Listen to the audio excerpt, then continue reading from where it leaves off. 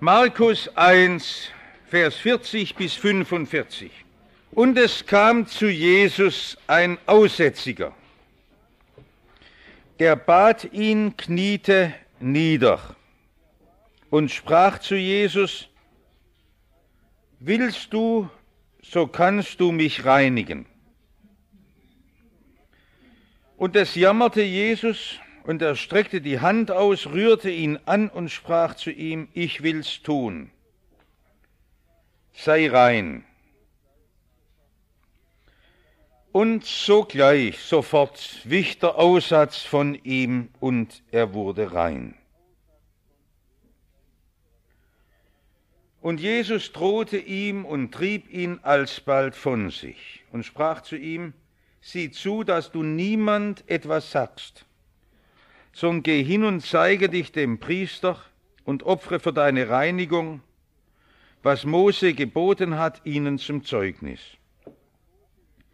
Er aber ging fort und fing an, viel davon zu reden und die Geschichte bekannt zu machen, so dass Jesus hinfort nicht mehr öffentlich in eine Stadt gehen konnte, sondern er war draußen an einsamen Orten, doch sie kamen zu ihm von allen Enden.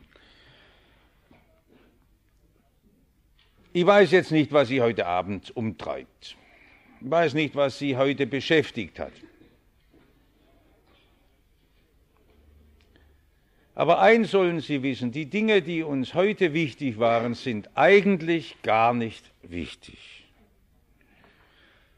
vor der Macht und Schönheit Jesu.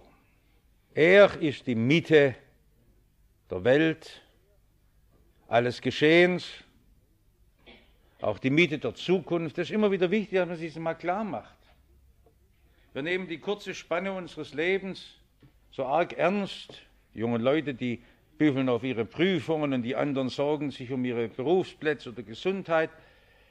Dass wir einmal einen Augenblick nur innehalten. Ich finde das toll, dass Sie heute Abend sich die Zeit nehmen und sagen: Ich möchte auf Jesus blicken. Wir hatten ja in der Offenbarung den Blick so schön, den Herrn aller Herren, den König aller Könige. Und im Evangelium ist das so groß beschrieben, wie Jesus, der Sohn Gottes, in unsere Welt kommt und uns diese wichtige Enthüllung gibt, wer Jesus ist. Es herrscht ja leider in unsere Welt bis hinein in die christlichen Kreise eine ganz große Ungewissheit über Jesus.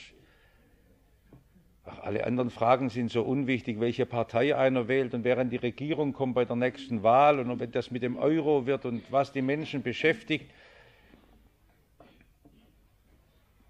Selbst die schlimmsten Nachrichten über Atomvergiftung oder was sonst sind eigentlich ganz unwichtig vor der großen Frage, ob ich heute die Macht und Schönheit Jesu entdecke, ob ich Erfahrungen mit diesem Herrn Jesus mache, der gegenwärtig ist. Und da erzählt uns das Evangelium die Geschichte von diesem Aussätzigen. Es ist interessant, Markus Evangelium hat ja sehr gekürzt, wir haben das ein paar Mal gehabt. Im Matthäus Evangelium steht ein bisschen mehr. Und das ist ausgerechnet so, dass der Matthäus festgehalten hat, dass dieses Wunder sich ereignet unmittelbar nach der Bergpredigt. Steht auch hier, dass Jesus gepredigt hat. Das überschlägt der Markus, kein Wort von der Bergpredigt. Nicht, weil er sie nicht für wichtig hält, sondern hat es ja zusammengefasst. Er lehrte vom Reich Gottes. Es war ja der Inhalt, das neue Grundgesetz der Königsherrschaft Gottes aufzurichten. Und hier kommt ein verzweifelter, hoffnungsloser Mensch. Wissen Sie, was hoffnungslos ist? Ein Mensch, dem diese Welt nichts mehr bieten kann. Ein Mann, der ausgestoßen ist bei lebendigem Leib. Aussatz, das können wir uns heute gar nicht mehr vorstellen. Es ist immer wieder bewegend, wenn man heute irgendwo so eine Aussätzigenkolonie findet. In Rumänien hat man noch die letzte europäische sehen können, in Afrika immer wieder. Ich habe eine einmal gesehen auf einer Insel im Grenzgebiet zwischen Uganda und Ruanda. Furchtbar verstümmelte Gestalten. Hat mich ganz tief bewegt, wie die gesungen haben: Welch ein Freund ist unser Jesus. Mit ihren ganz zugewachsenen Augenhöhlen und ihren verstümmelten Gliedmaßen. Der Aussatz hat ja diese Not mit sich gebracht, dass diese Menschen aus der Gesellschaft ausgestoßen wurden. Und sie hatten kein Lebensrecht mehr. Und früher war man auch hilflos vor dieser Krankheit. Sehr groß, dass man heute Möglichkeiten hat. Sie wissen, dass man Aussatz schon durch richtige Ernährung heilen kann. Aussatz kann nur ausbrechen bei gewissen Mangelzuständen der Ernährung.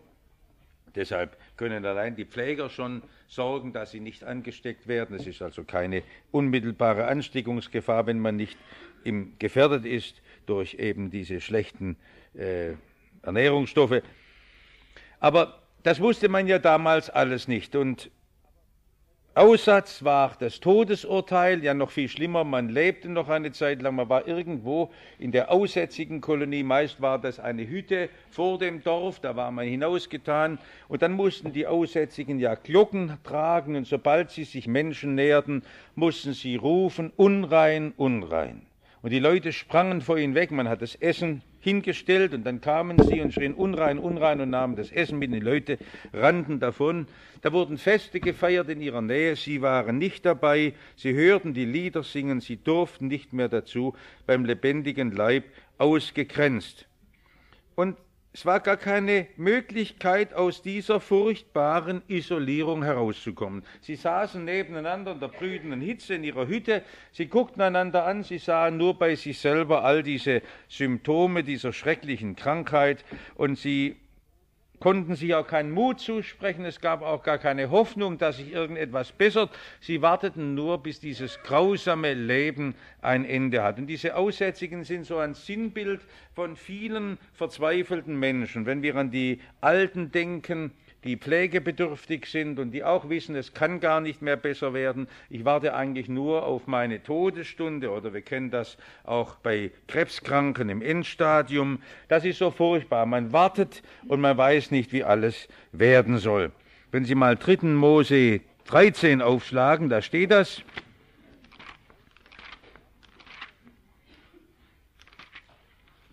3. Mose 13, Vers 45.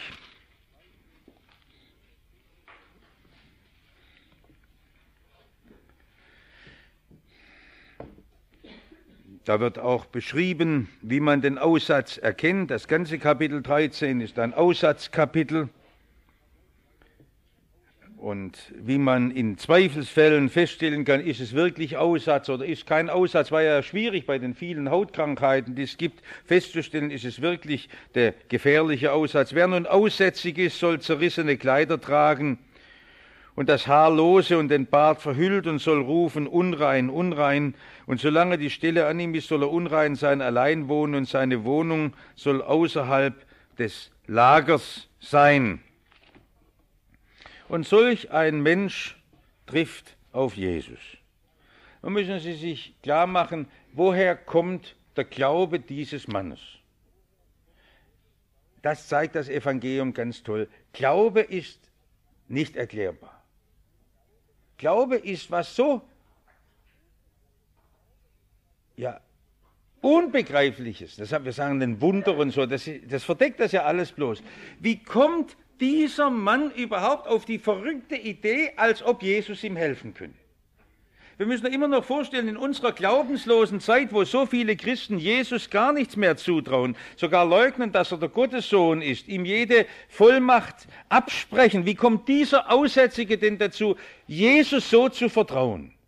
Und die ganze Geschichte des Evangeliums ist die Verkündigung der Frohbotschaft des Heils und des Glaubens von Menschen. Und die Kernfrage ist, ob wir glauben. Wenn des Menschensohn wiederkommen wird, wird er auch Glauben finden auf Erden. Es geht heute Abend um Ihren Glauben, um Ihr Jesus-Verhältnis. Können Sie Jesus so vertrauen wie dieser Aussätzige? Wie kam der überhaupt dazu? Er hat ja wahrscheinlich gar nicht viel von Jesus gewusst. Er war ja wahrscheinlich nicht einmal dabei, wenn Jesus die Bergpredigt gehalten hat. Vielleicht hat er nur durch Freunde gehört, vielleicht hat es ihm jemand zugerufen bei der Essensübergabe. Da ist einer und er hat etwas gehört, vielleicht wusste er etwas von den großen Verheißungen der Propheten, dass der Messias kommen soll.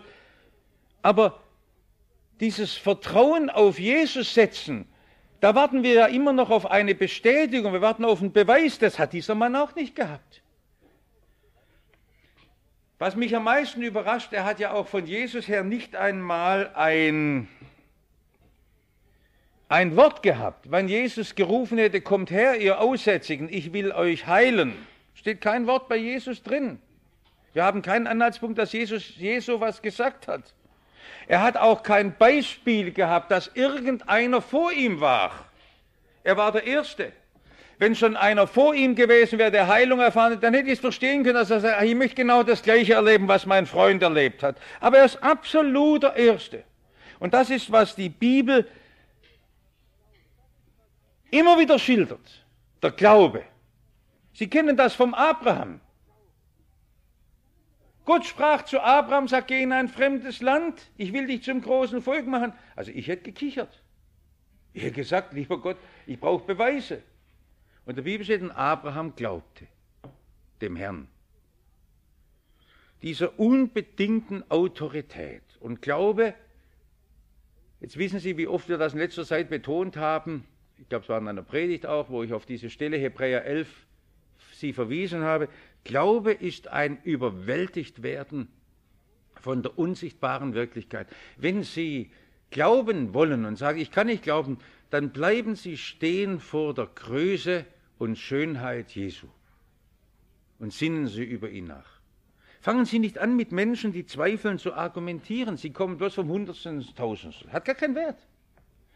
Machen Sie Menschen Mut und sagen, lies das Evangelium und bleib stehen mit deinem Leben vor Jesus. Und irgendwo lässt Jesus versuchenden Menschen das aufleuchten. Und er schenkt diese Erkenntnis. Ganz wunderbar, dass Menschen Jesus erkennen. Ein ganz wunderbares Wort. Was heißt Jesus erkennen? Was haben die in Jesus begriffen? Jesus war doch äußerlich wie ein anderer Mensch. Was haben sie erkannt? Du bist Christus, der Sohn des lebendigen Gottes, so wie Petrus es dann in diesem Bekenntnis in Caesarea Philippi sagt, Matthäus 16, Vers 16. Du bist Christus. Und um die Sache geht es, ob Menschen heute Christuserkenntnis haben. Alle anderen Fragen, ich freue mich, dass hier so viele angehende Theologen sind, das ist doch so wichtig, dass wir diese Sache in den Mittelpunkt unserer ganzen Arbeit stellen. Und leider ist hier ein großes irgendwo, ich glaube, es ist eine Fehlentwicklung in unserem ganzen Denken da. Das war irgendwo meinen, von anderswoher könnte wir das Geheimnis entdecken. Ich kann das Geheimnis Jesu nur betend entdecken. Ich kann es nur auf den Knien entdecken. Wissen, dass ich Staub und Asche bin. Ich kann es nicht mit dem Vorschlaghammer entdecken. Ich kann es nicht mit dem Schraubenzieher entdecken. Ich kann nicht rumpobeln. Ich kann nur davor stehen und sagen, Jesus, gib mir Einblick in dein Wesen. Und wenn man dann die Geschichten liest, wie ein Blaise Pascal oder andere große Denker, Augustin, Jesus entdeckten auf dem Wort, auf seinem Wort,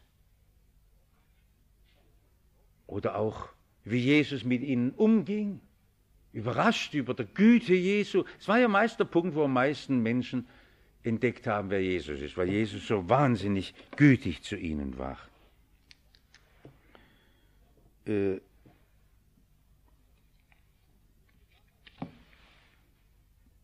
der damaligen Zeit war es völlig undenkbar, dass ein Aussätziger geheilt wird.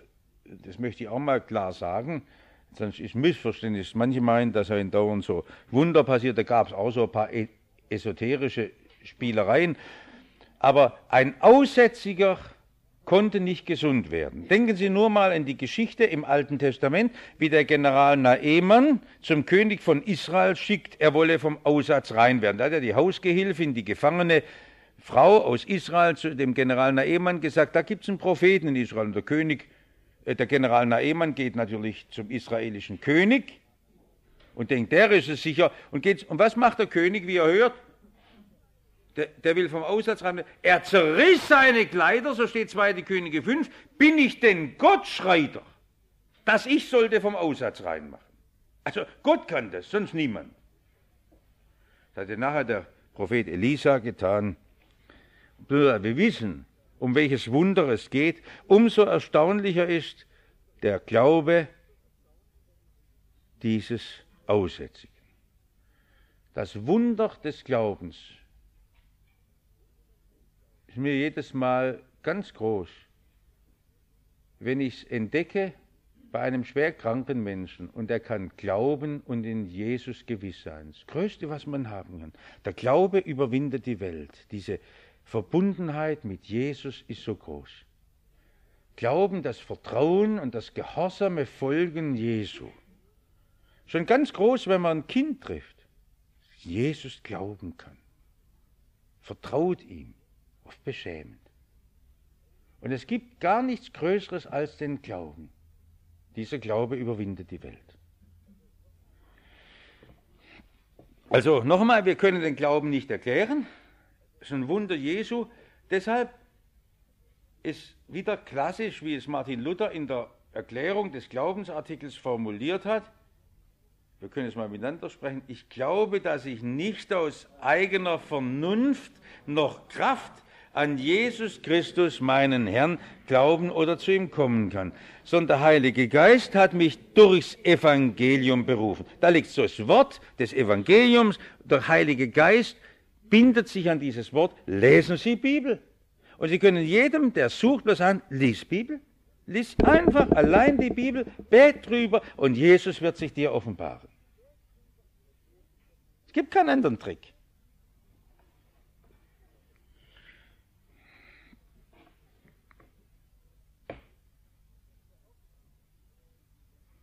Das ist ja überhaupt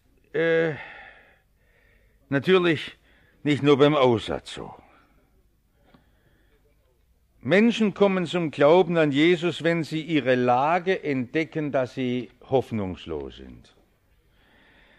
Ich habe oft den Eindruck, dass viele Menschen deshalb gar nicht zum Glauben kommen können, weil sie sich ganz zufrieden gefallen und sagen, ich bin doch ein netter Kerl und alles so schön. Dieser Aussätzige ist ein Bild für uns. Sehr interessant, Sie alle sind in einer großen Lebenskrise zum Glauben an Jesus gekommen, wo Sie auf einmal radikal gefragt haben, wo geht mein Leben hin? Und es ist interessant, dass die Erkenntnis der Sünde zur Glaubenserkenntnis mit dazugehört. Das Wissen, ich kann mich aus dieser furchtbaren Umklammerung der Teufelsmacht in meinem Leben gar nicht selber befreien. Wenn Sie drin hängen und sagen, ich schaff's nicht. Und dann auf Jesus blicken und sagen, du bist der Einzige, der Macht hat, mich zu befreien. Ohne diese tiefe Erkenntnis der eigenen Hoffnungslosigkeit und des eigenen Elends kann man nicht zu Jesus kommen. Das ist jetzt nicht übertragen und der Haare herbeigezogen, sondern es ist nur wichtig zu wissen. Ich weiß nicht, ob dieser Aussätzige zum Glauben an Jesus gekommen wäre, wenn er irgendwo profitlich mit seiner Familie gelebt hätte. Die Not hat ihn letztlich zu dieser Klarheit gedrängt. Ich muss doch wissen, gibt es noch irgendeine Hoffnung? Und woher hat er die? Weil er irgendetwas weiß, gibt es ein Heil? Gibt es noch einer? Was ist das Heil? Gibt es Liebe Gottes in unserer Welt? Deshalb bestreite ich immer, dass diese Sprüche, wenn Leute sagen, wo ist der liebe Gott, so lieb und so weiter, diese Zweifel an Gott sind ja noch gar nicht radikal gefragt. Glaubende Menschen fragen radikal und die brechen durch bis zur tiefsten Tiefe und sagen, was ist mein Leben? Ich kann gar nicht mit meinem Leben selber bestehen. Was ist das? Und selbst wenn ich alle Güter der Welt aufhäufen könnte, wofür würde ich leben? Was ist, wenn ich sterbe? Wohin komme ich? Und ich muss wissen, gibt es hier wirklich eine Liebe Gottes, in die ich mich bergen kann? Und darum ist es im Evangelium am allertiefsten gefragt. Und ich bin so froh, dass es immer so schön ist, dass ich durchdringen darf und dass ich anderen helfen dürfen und sagen, frag nur ein bisschen tiefer. Es ist ja nicht bloß, dass man bei schlimmen Erlebnissen, wo man Krankheit hat, und so, warum gibt mir Gott so viel Böses? Frag doch einmal in deinem Leben. Und ich war froh, als junger Mann, durch manche persönliche Nöte und durch Evangelisationen an diesen Punkt geführt worden zu sein, wo man sich entscheiden muss. Gibt es etwas oder gibt es nichts mehr, was dich trägt? Und da steht der Aussätzige. Und das ist der Punkt, wo Menschen zum Glauben kommen. Und wir haben jetzt über das Vertrauen gesprochen. Das ist unglaublich, das Vertrauen. In unserer Zeit gibt es viel modische Wörter. Da heißt Glauben heißt nicht für wahr halten. Natürlich heißt Glauben auch für wahr halten. Glauben gehört auch mit dazu, dass ich Dinge fest erkenne und weiß, Jesus ist der Heiland. Jawohl, davon gehe ich aus. Er hat die Macht Gottes. Und wenn das nicht klar ist, kann man auch nicht glauben. Wenn Jesus nicht der Gottes Sohn ist, dann kann er mir auch nichts helfen. Mir nützt niemand, der im Grab verwest ist. Das ist ja heute die Not der Christenheit, warum die Glaubenslosigkeit so um sich greift. Ist doch nicht die Frage, dass irgendwas in den Kirchen schlecht organisiert ist, sondern die Kirchen verschweigen den Menschen das rettende Evangelium. Jesus ist der Gottessohn, er ist der Herr, der wiederkommende Herr, ihm ist alle Gewalt gegeben und vor ihm, das ist die Hoffnung der Menschen. Und die Idee, dass ich es Menschen verständlich machen kann, ist dumm. Ich kann es den Menschen gar nicht verstehen, weil ich muss predigen und der Geist Gottes wird es erleuchten. War so schön, Frau Bayer war dabei bei einer Beerdigung und sagte auch nachher, die Menschen, die da stehen, die können es gar nicht verstehen, wenn wir am Grab von Jesus reden. Genau. Und es ist ein Wunder, dass es irgendwo wieder bei einem der Groschen fällt, so wie er bei Ihnen gefallen ist. Sie können nur ein Zeuge sein. Das andere muss der Geist Gottes tun. Sie können niemand zum Glauben führen, nur durch Ihr Zeugnis. Und das Vertrauen ist so groß und das Vertrauen muss so groß sein, sonst hat es keinen Wert. Und dann das Dritte, was wir da erkennen, in welcher Bescheidenheit er redet. Willst du, so kannst du. Also deshalb sagte ich vorhin, Glauben muss auch etwas für wahr halten. Glaube ist nicht bloß so ein blindes Blicken irgendwo, sondern Glaube ist ein ganz gewisses Wissen. Jesus ist der bevollmächtigte Messias. Ohne Klarheit an dieser Stelle kann man nicht glauben. Und er weiß, wenn Jesus will, gibt es keine Dunkelheit, die ihn aufhält. Keine Teufelsmacht, die ihn aufhält. Er ist der Größte und der Wichtigste, der in dieser Welt überhaupt da ist. Und deshalb ist für uns das Reden von Jesus das Größte. Es wird am Ende der Zeit das Letzte sein. Vor ihm werden sich alle Knie beugen. Das Zeugnis des ganzen Neuen Testaments ist eindeutig in dieser Sache. Willst du, so kannst du. Aber er weiß, ich kann vor Gott nichts fordern. Ich bin abhängig, ob er will. Er ist bereit, auch seine Krankheit anzunehmen. Jetzt möchte ich an dieser Stelle etwas einschieben und möchte noch darüber reden.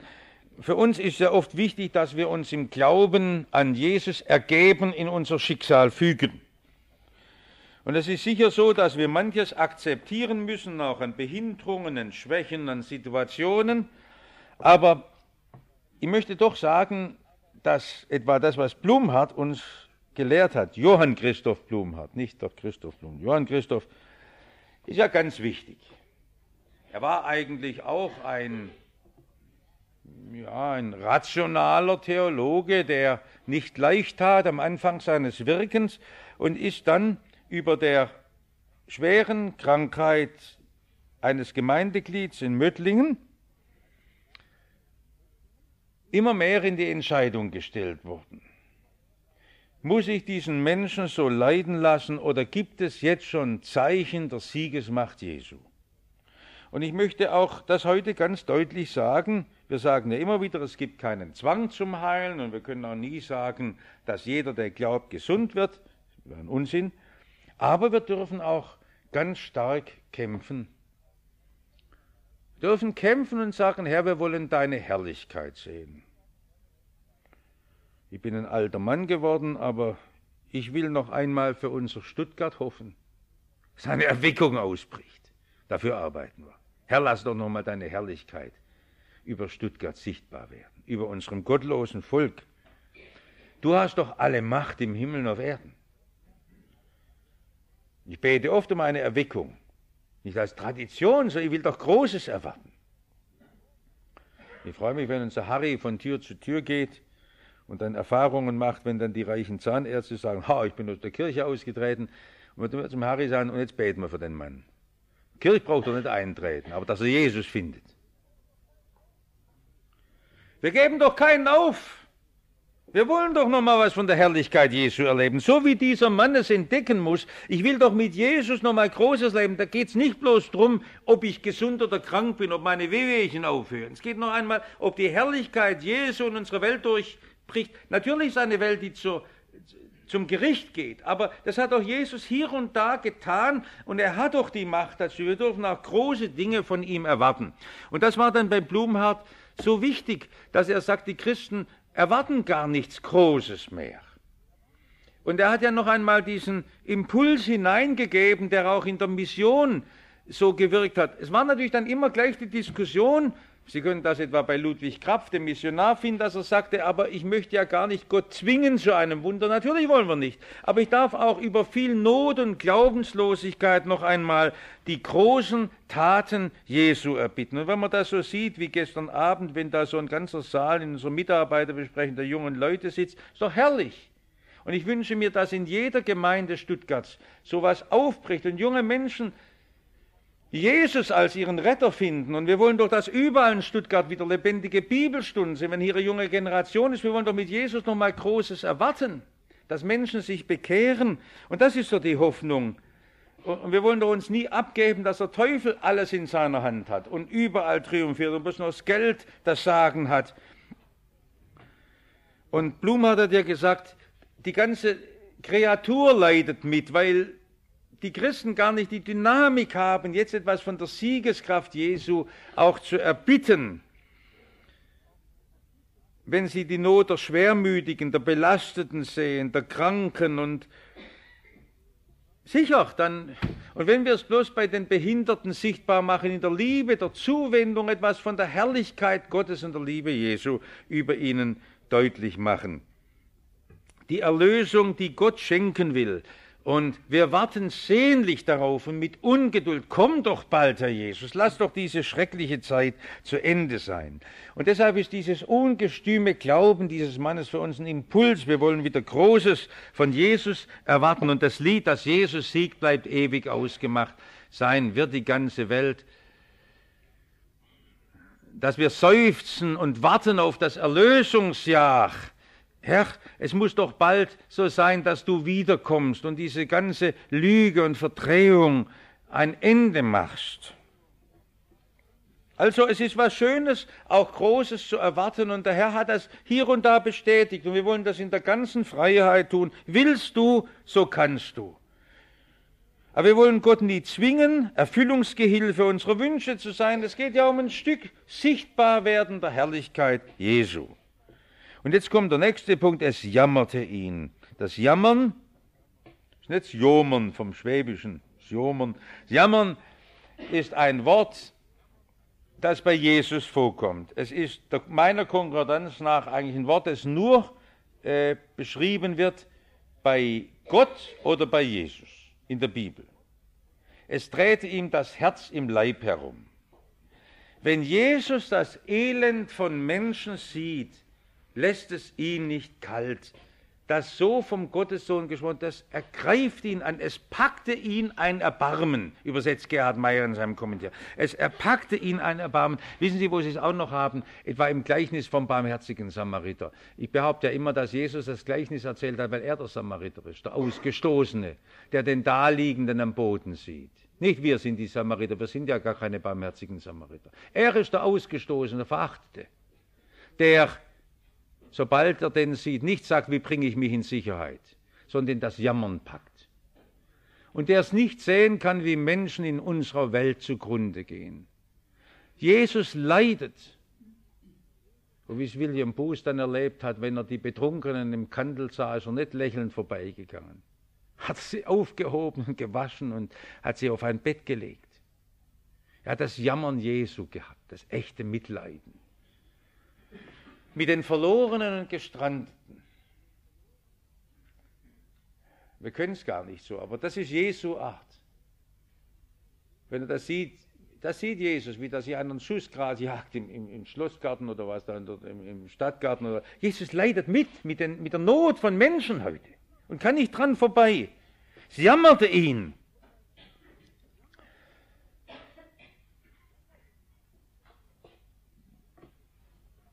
Wir haben es mit der ganzen Bibel. als der Mose am Berg Sinai stand und Gott sich ihm offenbart, sagt er, ich kann es nicht mehr ansehen, wie mein Volk leidet. Darum bin ich gekommen. Und dann ruft er ihn. Oder als der Gideon berufen wird. Gott sagt, ich kann es doch nicht mehr sehen, wie mein Volk leidet. Gott kann es nicht mehr sehen. Wir sind doch gar nicht die Akteure. Gottes Erbarmen ist so groß, und wo Sie um Menschen Sorge tragen, viele von Ihnen sagen, jetzt bete ich schon 10 Jahre für einen lieben Menschen, wissen Sie, dass Gott noch viel schwerer wird, die Not der Gottlosigkeit und der Sünde zu tragen. Und da sitzen wir ganz richtig, wenn wir an dieser Stelle Gott bitten.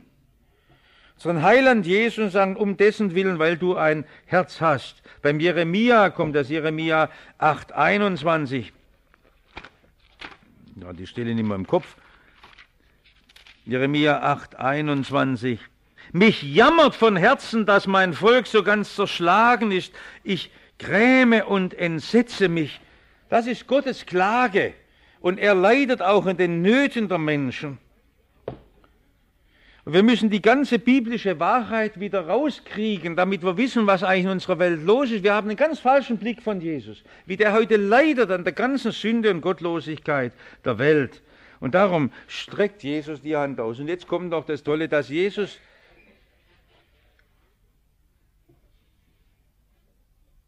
den anfasst.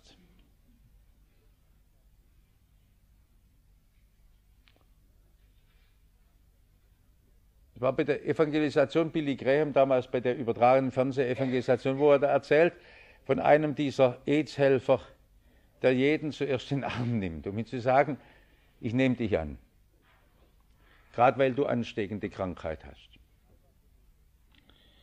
Und so macht Jesus, gerade wenn man beim Aussätzigen davonrennt, fasst er hin. Für Jesus gibt es keine Unreinheit mehr. Ich will, sei rein, und sofort wird er rein.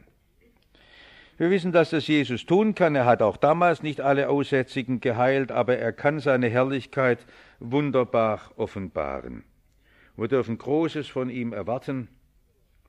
Es genügt sofort, auf der Stelle. Und er wurde rein. Und das ist wahr und das passiert, weil Jesus Wunder tun kann. Es bleiben einzelne Zeichen, Offenbaren seiner Herrlichkeit. Aber es wird einmal groß sein, wenn in der Ewigkeit alle Not und alles Leiden ein Ende hat. Aber jetzt, Vers 43. Sie sehen, ich möchte mich nicht überall aufhalten, aber an ein paar Stellen doch noch. Jetzt ist ganz merkwürdig, Jesus bedroht ihn. Jesus treibt ihn fort. Was hier eigentlich steht im Griechischen, ist noch viel schlimmer. Jesus faucht ihn an. Jesus faucht ihn an, das steht eigentlich da. Er bedroht ihn. Und die letzte Autorität Jesus und verbietet ihm, bei ihm zu bleiben. Warum? Drastischer kann Jesus gar nicht mehr sein. Jesus kennt unsere Art. Für uns ist das Wunder ein und alles. Und für Jesus nicht.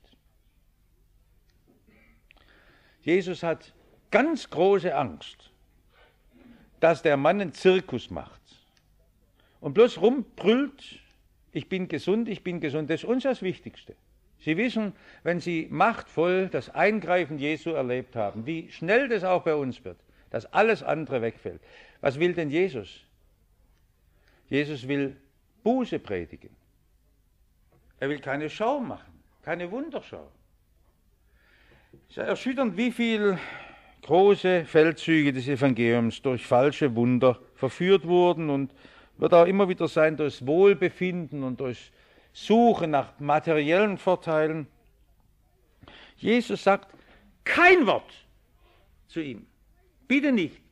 Jetzt überrascht Sie, dass Sie sagen, wir sollen doch Mission treiben. Aber auch in der Mission.